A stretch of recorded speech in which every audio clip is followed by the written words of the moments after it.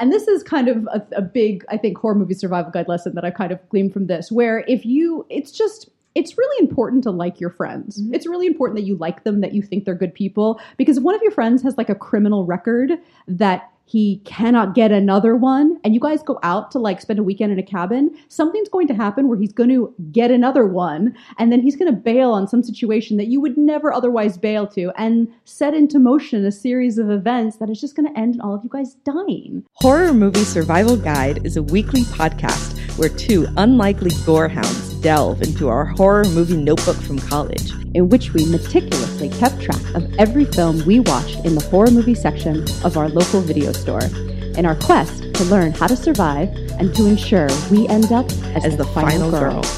Join Julia and Marion as we revisit the classic and obscure horror VHS we viewed and logged in our notebook, breaking each movie down one by one, geeking out over all the ghastly minutiae, and ultimately illuminating the path to survival. Okay, and 1, and 2, and a... Hey! Hey, everyone. Welcome to Horror Movie Survival Guide. I am Julia. I'm Marion. We are the first podcast from Indie Popcorn, recording here at the Circus. And this is episode 32. Nothing can call it off. That's the title. Mm-hmm. We're talking about 1988's Pumpkinhead. Or Pumpkinhead, which is said a lot in this movie. Yeah, Pumpkin. Pumpkin. I like so that it's either better. pumpkin or pumpkin. But pumpkin's not very scary. Also, I just think if that was the title of this movie, it'd be confusing. Like, what's a pumpkin? What's a pumpkin? Well, where you go like pumpkin chunkin'. Like where you like shoot them out of cannons and stuff. Maybe, were they doing that in 88? I don't know. Yeah. I think they've been doing that for quite a while. Just chucking pumpkins. Probably. So this is Stan Winston's directorial debut. It is. Stan Winston of like all the visual effects fame of, I guess he had done Terminator before this? Yeah, so he did Terminator, he did Aliens, he did T2, he did Predator, he did Monster Squad. Nice. And a couple years he will be building dinosaurs for Jurassic Park. But before that, he's going to direct another movie. So this movie has nothing to do with this movie, but I got to say it because I got to bring this movie up. The next movie that Stan Winston does in 1990 is called Gnome the Gnorm. Oh, shut up. No, Gnome the Gnome. It's a buddy cop movie with Anthony Michael Hall and a gnome. It is terrible. It's so bad. It's really awful. I'm sorry, Stan Winston. So, like, okay, but watching this movie, I like that this is like his highbrow work. It's like Pumpkinhead compared Pumpkinhead and then Gnome named Gnorm. Wow. And I'm saying it like that because that's really how he says his name. He says his name is Gnorm. I'm sorry. Really? Yeah. The whole movie, he's like, I'm a gnome. Yeah. Here's my Gnomemobile. And my name is Gnorm. Can I have some gnome fries with that? Yeah. Really? Mm-hmm. That would annoy me. Mm-hmm. Huh. He wears sunglasses at one point. It's pretty great. Unbelievable. Buddy cop movie. That reminds me, you remember that Whoopi Goldberg movie where it's like it's like a buddy cop, but her partner's a dinosaur? A T-Rex. Wow. The buddy cop movie. Okay. With like unlikely partners. What a terrible genre. It is a terrible genre. Anyway. But we like horror movies, so let's talk about those. A good genre. So Pumpkinhead was made for $3.5 million. Okay. It made 4.3.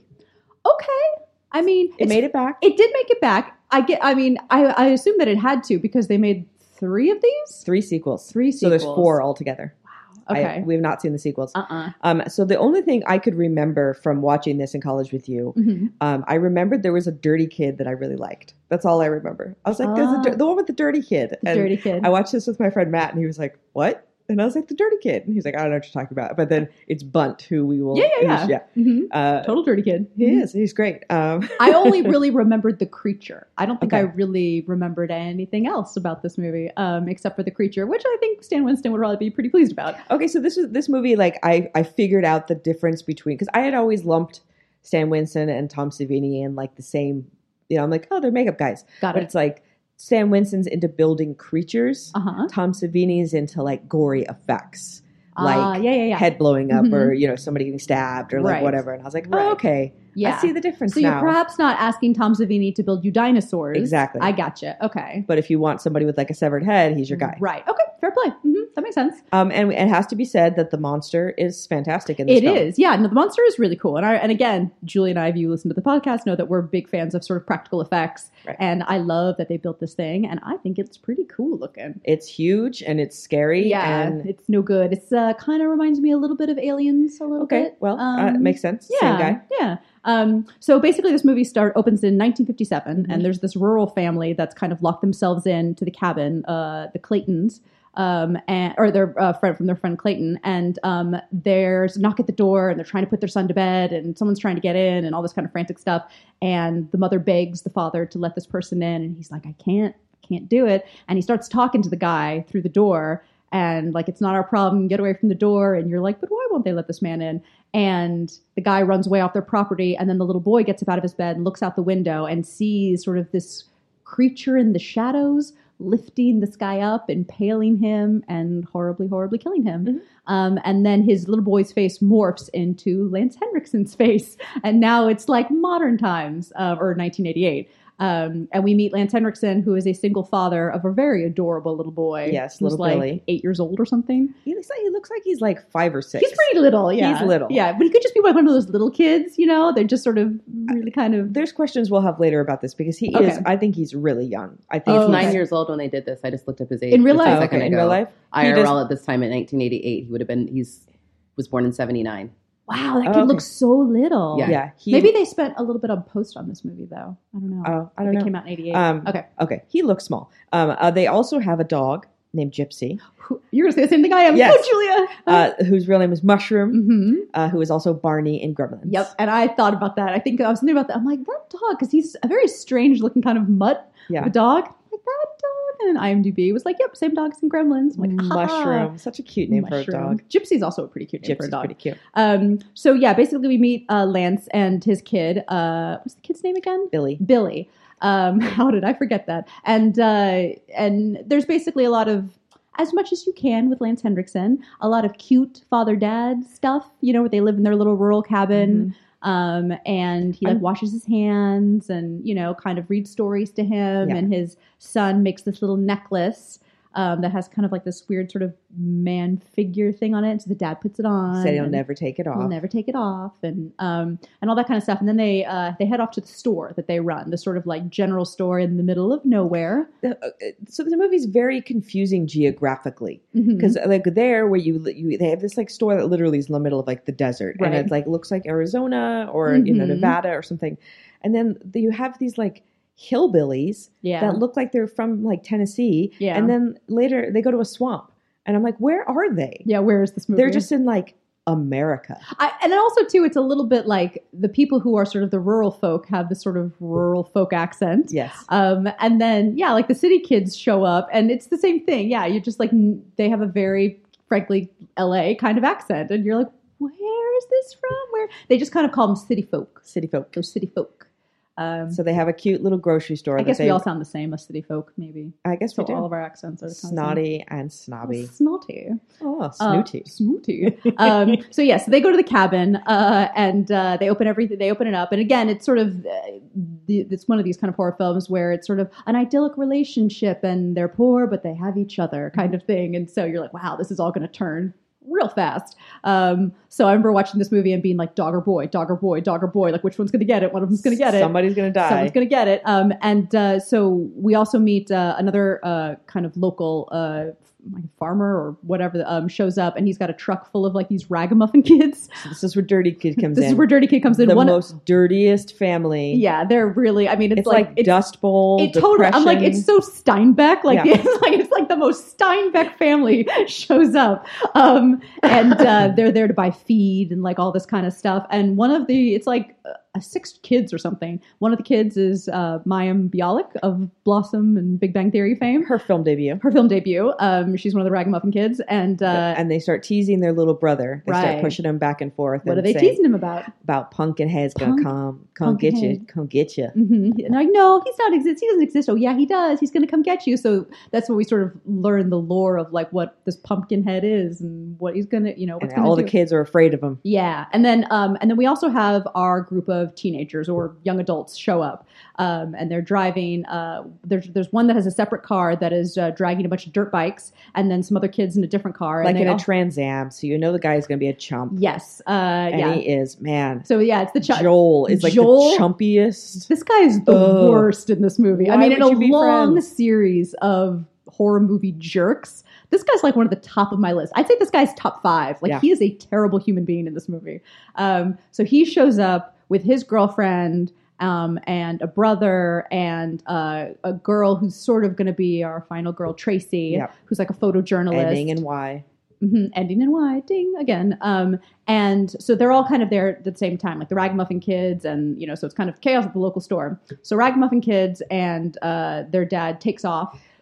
And Lance Henriksen takes off, which is a very strange move here. This is like one of the things. Well, they set it up because he has something that the farmer wants. And then he's like, oh, I don't have it. I'll run back to the house and get it. And again, if you're sort of in this rural community where like nobody locks their doors, to leave your 7-year-old and his dog in charge of the shop, in 1988, maybe this is not a terrible idea. But there's also a bunch of city kids on dirt bikes. Like, they're doing that as he's leaving. That's true. I mean, there is maybe some questionable parenting He's a little young for that. I say just take him along for the ride. Yeah. All this mess could be avoided. I know. So the kids, Joel and his brother, unhook the dirt bikes and start going dirt bike crazy outside the store and leave Billy alone. And then Gypsy gets loose and runs after the bikes, and Billy runs after Gypsy, and then the guys come up over their bikes and they fully run this kid over. And he's got like the little glasses. So I was having like a My Girl Macaulay Culkin moment. We're like, he broke his glasses, and so they run him over, break his glasses, and Joel, being the outstanding human being that he is, sees it, is like, oh, and the girls immediately are like, oh my gosh, and start like trying to do what they can for the kid. Joel grabs his dirt bike, starts hooking it back up, and tries to leave. And everyone's like, what are you doing?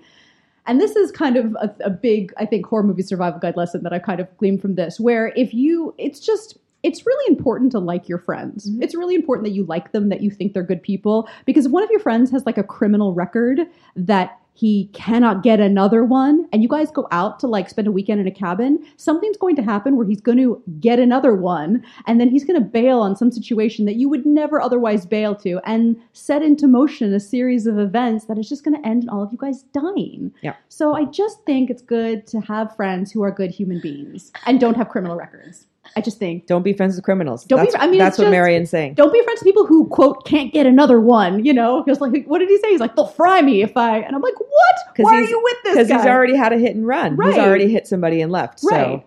And again, why are you going out with somebody who hit a human being and just went, left? Let's go hang out with that guy for the weekend. So... horror movie survival guide tip, guys. Just like your friends. Just be friends with good people. It's not that hard. So he does leave. He fully leaves. Not only does he leave, he leaves. He takes his girlfriend with him. And then there's no phone at the hardware store or the store that they have to call anybody. So one of the guys decides to stay, and Tracy and her boyfriend, so they're going to go run to the cabin and use the phone at the cabin. And when they get there, Joel, being the worst, has pulled the phone cord out of the socket. So it's ruined the phone, so he can't call. And they start getting into it with him. And, there's not really a lot of, because the story is not really meant to be about these guys, so you don't really have like a lot of backstory of like the friend dynamic. But you see it play out here where Tracy is like, you're insane. What are you doing? So he locks Tracy and her boyfriend in a closet. And basically, I guess, is just going to wait to see how this thing plays out. Like, I don't really know what Joel's plan is. I don't know, but they leave. So we learn that the guy they leave with, Billy, very hurt Billy, is Joel's brother. Yeah. Steve, that's yes. right. Mm-hmm. And it only makes sense when you figure out that he's his brother. Because I'm like, there's no way that this kid's just going to like stay with him by his brother. Mm-hmm. So Lance Henriksen, of course, comes back and like comes running and sees what's happened, and it's very sad. Yeah, and he gives like the look of death to Steve, where Steve's like, can I do anything to help? And he just like stops and look at him. There's like a movie sting in that moment in the film, and I'm like, you don't need that movie. Like, if Lance Henriksen gives you the look of death, you're done. Yeah. No extra. It doesn't need any help, There isn't a lot of, I wish there were, like he would explain it more. Like, even though Lance Henriksen doesn't want to hear it, you're just like, look, this is what happened. Like, he's like, it's an accident, but he doesn't, like, if he had done more explaining, all of this could may have been avoided. But then again, he seems pretty distraught and out of it. And like, fair play, like your 7-year-old got run over by dirt bikes. That's which he doesn't bad. Take to the hospital. No, he doesn't. But also what I will say, and I'm a big softie when it comes to these things, the boy's actual death scene when they go home killed me. Like, made me so sad. But I kind of interpreted that was one of those things where once he kind of gives the boy kind of a look over and scoops him up, I felt like he knew his son was dying. And because they live out like podunk nowhere, right. I think he thought like he wouldn't make it to the hospital. And if he did, that's not where he wanted him to die. Right. I think it was more kind of like this rural mentality where you want people to die in some place that's good for them rather than like save a life. Right. It's like he sees the writing on the wall. So he takes him home. and he starts telling him his story in his lap, and then the little boy's like, Daddy. And then he just dies. And I was like, ugh, movie. I thought that was the most touching part of the whole movie. Okay. But I'm a big, big softie for those moments. So that's Marion. But Lance Henriksen is not a big softie at all. And so the brother, Steve, goes back to the cabin and kind of explains like how the whole deal went down. And he cannot convince Joel to do anything. Like, he's like, no, like it's all about me and what will happen to me. And he's like, no, we can explain it was an accident. Like, it'll be fine. But like, reason does not make any sense to him. So Lance Henriksen goes back to the farm, or puts his boy in the truck and goes back to the farmer's house and says, yeah, I think you kind of know this old woman who has a special power to help people out who need special powers. And the farmer's like, I don't know what you're talking about. No. Like, he shows him the body of his boy, and he's like, nope, can't do it. But Dirty Kid, your favorite, Bunt is like, hey, Lance Henriksen, aka Ed Harley. He's got cute hair, and like, I just don't understand why they're so dirty, but I kind of into it. There's something very Artful Dodger about him. Yeah, I think that's what's kind of charming about it. Kind of spunky. Yeah. Mm-hmm. Yeah. But he's like, yeah, I know where this old lady lives who you're looking for. I'll go with you part of the way because she's terrifying. So he takes him to Haggis. The most old croniest crone. This lady really made me kind of think like how I want to get old, because part of me is sort of like, you want to go like full classy, long white hair, sort of elegant clothes and that. And then part of me is like, it could just be really fun to go full old crone, like just full, like, her face is unbelievable. And she lives in this house where it's like bones and rats and snakes and just all kind of, where it's just crazy. Like, she's a swamp witch. She's a full swamp witch. And I'm like, maybe I want to go swamp witch. Like, I don't know. It's like, really got to make some choices, because like, I can't see you as swamp witch. Really? I'm sorry. I'm gonna go full swamp witch. You have to wear like big flowing robes. You give me 50 years, Terry. I'm going to go full swamp witch. Some crazy necklaces. But that's the thing. Is like, I'm pretty lazy about clothes and stuff. I could let my hair grow really long. Yeah. Like, I could just go full swamp witch. Okay. I like woodland creatures, so they could just be hanging out. All like, right. I just got to learn. I got to get some powers. I got to like learn how to do spells. Work on the everyone's powers. going to assume I have powers. Right. And if I have no powers, it's like, it's kind of disappointing. I don't want to be a disappointing swamp witch. So yeah. Disappointing swamp witch. But Haggis, the swamp witch, is not disappointing. She knows Ed Harley shows up and has the body of his son and drops it off. And she says, I can't help you. Yeah. Which is what they always say. She can't bring him back from the dead. That's already done. Yeah. Mm-hmm. And he's like, nope, that's not what I want. I remember this crazy night when I was a little kid back in the 50s where I saw this creature. And so she understands what he wants. And it's this interesting like thing where she goes and has him go to a pumpkin patch, so like the world's scariest pumpkin patch off her property. Right. And then he has to crawl up. Is it like a big tree stump or a mound of dirt? What is that? I think it's like a mausoleum and just the top's not on it. Oh. That's what I figured it was. Oh, okay. But she says, go to Razorback Hollow, which is a graveyard for kinfolk you're ashamed of, which is really sad. So it's pumpkin patch / graveyard? Because there are pumpkins there. There are pumpkins there. Okay. But she does say a graveyard for kinfolk you're ashamed of. Oh, okay. So if somebody's done something, you bury him there. Mm-hmm. And then he says, how will I know the grave? And she says, you'll know. Got it. So it's like this raised. It's like this huge barrow, yeah. And they built some sets. Yeah, they did. And they created some atmosphere. Yeah. Like Stan Winston's like, I need 90 smoke machines. Yeah. Go. And the creepiest pumpkins in our creepy pumpkin patch, they're all like kind of gray and like horrible looking. And it's one of those great sets where you feel like you can smell it. Yeah. Even though it's just visual. So I really enjoyed that. I feel like this is the part of the movie where Stan Winston's like, excellent, let's do this thing.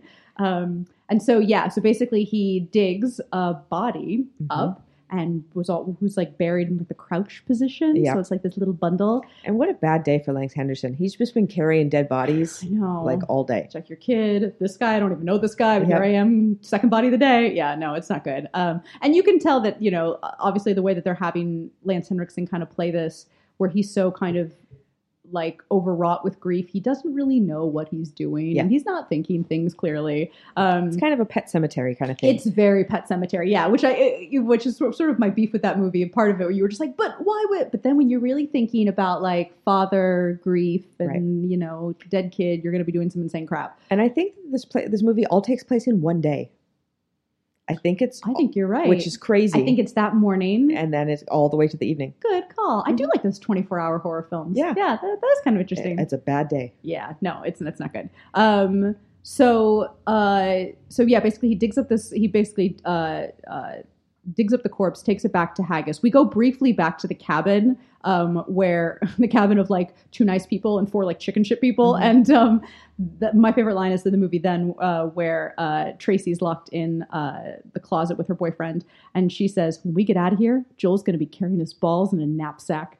And you're like, "Okay, Tracy, I guess you're our final girl." Yeah. I guess that's what that line means. But then Haggis does her like blood ritual thing and brings this corpse to life. And she puts the blood of Lance Hendrickson, the blood of Billy. And then the blood of Pumpkinhead. And says some witchy things, right? Yep, some swamp witch chants. Right. Mm-hmm. And lo and behold, a Pumpkinhead is born. Yeah. And you get to see the birth sequence of the Pumpkinhead, which is great. Which again, Stan Winston's just like, well, of course we're doing this. Like, yes, why are we the not whole doing thing, this? The entire thing. And it's kind of hard to describe, but it is a kind of aliens looking creature. Like it's very tall and very kind of 8 feet skeletal. tall. Yeah. It's got this weird sort of like kind of cylindrical sort of head, and it's very kind of spindly arms and legs, pointy, like it could like impale you with its finger. Yes, and she tells him, which is the tagline for this film as well. For each of man's evils, a special demon exists. Yeah. So this is the specific like vengeance demon. So basically, this thing goes after you and just doesn't stop till all you're dead. Yes. Yeah. So if you have somebody you want killed, you just got to call him Pumpkinhead, and he will kill him. And he'll take care of it. But there's a catch. Of course, there's always a catch. There's always a catch. The catch is that Lance Hendrickson is going to see all of these things being done. So he'll watch all the horrific deaths, and it's also killing him and kind of turning him into Pumpkinhead. So like he gets like a nosebleed every time he has these visions. So like you experience the revenge taking. So it's not. It kind of reminds me of Did you hear about that thought experiment called the trolley problem? Mm-mm. You ever heard about that? Have you heard about this, Terry? It was on The Good Place. They did a whole episode on it. Oh, it's pretty freaking great. It's just this thought experiment about people who. So you're on a trolley and it's run away, and there are 5 guys who are doing work in the train tracks ahead of you, and you can't warn them or tell them the trolley's about to run them over. But you have a lever, and if you pull this lever, the trolley will jump the tracks to a separate track where there is only one person who is working on the track that you cannot warn about the trolley. So, do you pull the lever to jump the tracks and kill the one person, so the 5 people? And you ask this question to everybody, and 90% of the people say, yes, I pull the lever and I kill the one person of the 5 people because that's a better deal.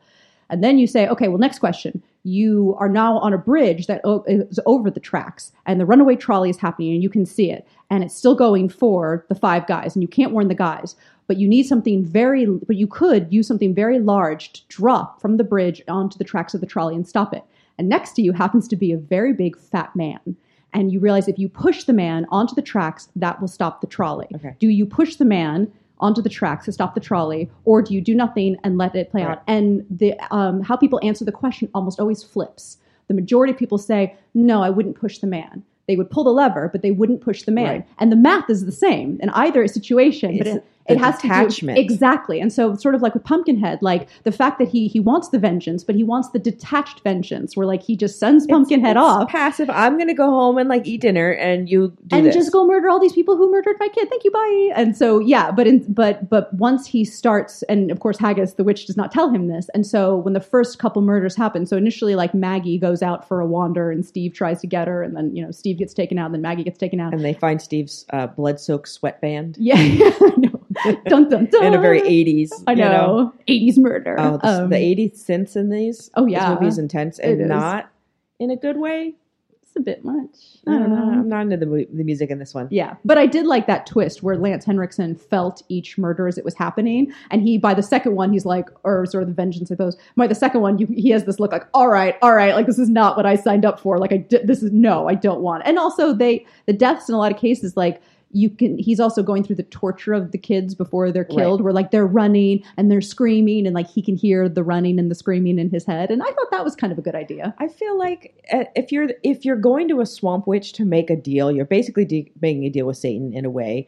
Like, it's not going to be nice and clean and pretty. But people don't know that. I know, but she says that too. Like, did you expect it to be easy? Because it's not, And he's like, no, I did. I think that's the thing. It's a horror movie survival guide tip that if you're going to make a deal with a demon or Satan or a swamp witch, it's going to be nasty. Yeah. And like, you're going to get dragged into it. And he says my favorite quote where he says to her, God damn you. And she says, he already has, son. He already has. Snap. So, yeah. I mean, that's you see how evil she is. No, for sure. And that is just a good tip. Like, yeah, if you do make a deal with the devil, it's just not going to be pretty. No. It's not going to be just the thing you want. The consequences are just going to find you. I find it so whiny that he does that. And I'm like, really? Come on, man. But no, it makes sense to me though, because he wants the vengeance. It's born out of grief. It's not like, it's like, you took my thing, I take your thing, you know? Right. It's not because he legitimately wants all these like young people murdered. Yeah. But it's just like, ow, you hit me, I want to hit you back, you know? But oh wait, this is actually pretty terrible.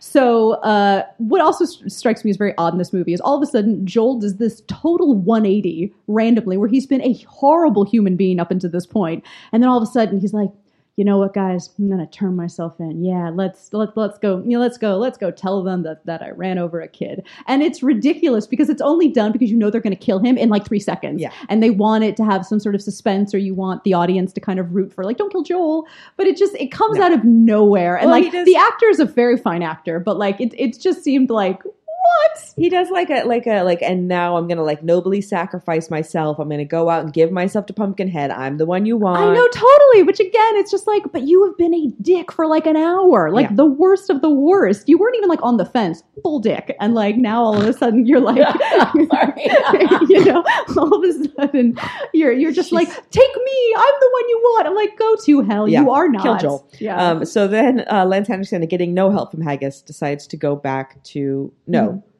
the kids are running for help. Sorry. Yeah. But he does like get in his truck and he's like, all right, like let's see what I can do. Tracy and Chris go to back to the dirty kid's house, right, to try to get some help. Yeah, and sort of like a replay of the beginning of the movie. They're banging on the doors and whatever, and like the dirty kid's dad is like, nope, not letting you in. And the get entire off my property. family's all sitting there and nobody's going to let you in. And they don't understand. And I think that's kind of cool, sort of from Tracy's point of view. I sort of enjoy how Tracy and her boyfriend are very like, she gets a meat cleaver immediately. Like she understands all is not right, and but she doesn't know why. And so a lot of them they're sort of always contending with like, what is this thing and why? But why? Because I think they understand like the running over the kid was pretty bad, but I don't think they put the two of them together. So she's like, what is this thing? What's happening? And Dirty Kid, which I thought was kind of interesting, tries to take them to sacred ground. Yes. Like maybe this will work. Yeah, you have a nice little scene with Bunt and his sister where he's going to sneak out and he's like, I'm going to help them and I'm going to see if Pumpkinhead's real. Because everybody's heard this legend, you use it to like scare your children into being a good person, which is always a weird parental tactic. Yes. So he decides, so he has this abandoned church. He takes him to this abandoned church and Pumpkinhead shows up. In like the thing about Pumpkinhead, I know Stan Winston. There's a lot of like head to toe shots. The thing about Stan Winston is like he's trying to make this an epic beast. Yeah, and it's so theatrical because Pumpkinhead has his own lighting. Yeah. And like his own and like the wind smoke that always kicks up whenever he shows up, and which like, is cool because he's like a supernatural being. Yeah, and he's got like sound effects, and it's like when Pumpkinhead's showing up. Yeah. Because you can hear it. You guys hearing that? I think he's coming. But it's such a. I feel like if you were really like a demon beast, you would just be like, go kill, go. You know, and it's you like don't think you'd have your own traveling road show of savoring each, and he kills everybody in like very different ways. They're all like this kind of theatrical. If I was a kill beast, I would definitely have my own soundtrack. That makes sense. And lighting, and fog. Yeah, you want to like show up and people are in awe, right? Yeah, that makes sense. And because part of it, the revenge is not only to kill them but to terrify them before you do it, right? So presumably that's kind of part of the sure. And he's a good beast, but that whole abandoned church thing does not work. At all, which I really enjoy because you're like, oh, we're going to learn the creature's power. Oh, no, it doesn't matter. It doesn't matter at all. Just like, fuck this church. Yeah. Oh, is this a church? Doesn't matter. Like, just going to like destroy all the crosses and like there's a bunch of like God versus devil thing that I think is aiming a little high for this movie. Sure, but I think it would have made more sense if sort of if the mother and sort of the opening sequence, like she was sort of praying to God, and so you had a sense that there's sort of like sides. Right. But to me, this is a simple vengeance tale, so I don't really understand how God enters into it. So, but whatever. Because with one of the girls, Maggie has a crucifix. Yeah, but again, seems to come out of nowhere, and you're like, whatever movie. But no, that does not work, and so they kind of keep running away. And what's Tracy's boyfriend's name again? Chris. Who to me is like a kind of like poor man's Lance Guest.